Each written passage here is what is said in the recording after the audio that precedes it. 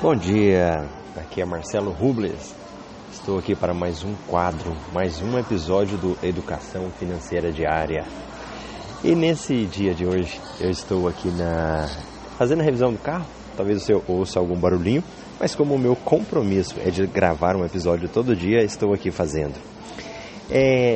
No dia de ontem, vamos falar um pouco aqui das minhas finanças pessoais, como é que foi meu dia, né? Esse é o objetivo desse podcast. Eu observei o seguinte, agora trabalhando como empreendedor, como educador financeiro, eu tenho que gerenciar o meu tempo muito bem. E eu observei que ontem eu acabei tendo várias coisas para fazer, várias atividades. E aí faz uma aqui, faz outra ali. Quando eu vi, o dia já tinha passado e eu não tinha feito tudo aquilo que era necessário. E principalmente eu não tinha feito aquilo que era necessário para que gere renda para mim, para que gere lucros. Acabei perdendo tempo com outras atividades não tão importantes. E daí eu tiro essa lição, que nós precisamos ficar muito atentos com aquilo que a gente faz.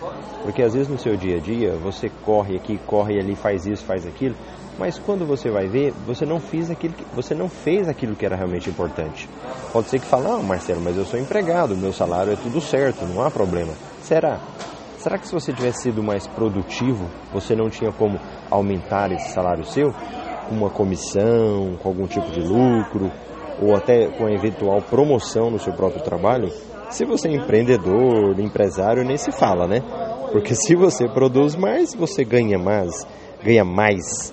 Então isso é muito importante. Ok? Esse é meu recado, bem rápido aí.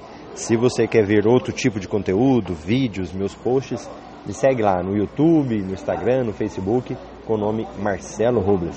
Beleza? Então tá bom, até amanhã. E vamos encerrar com música.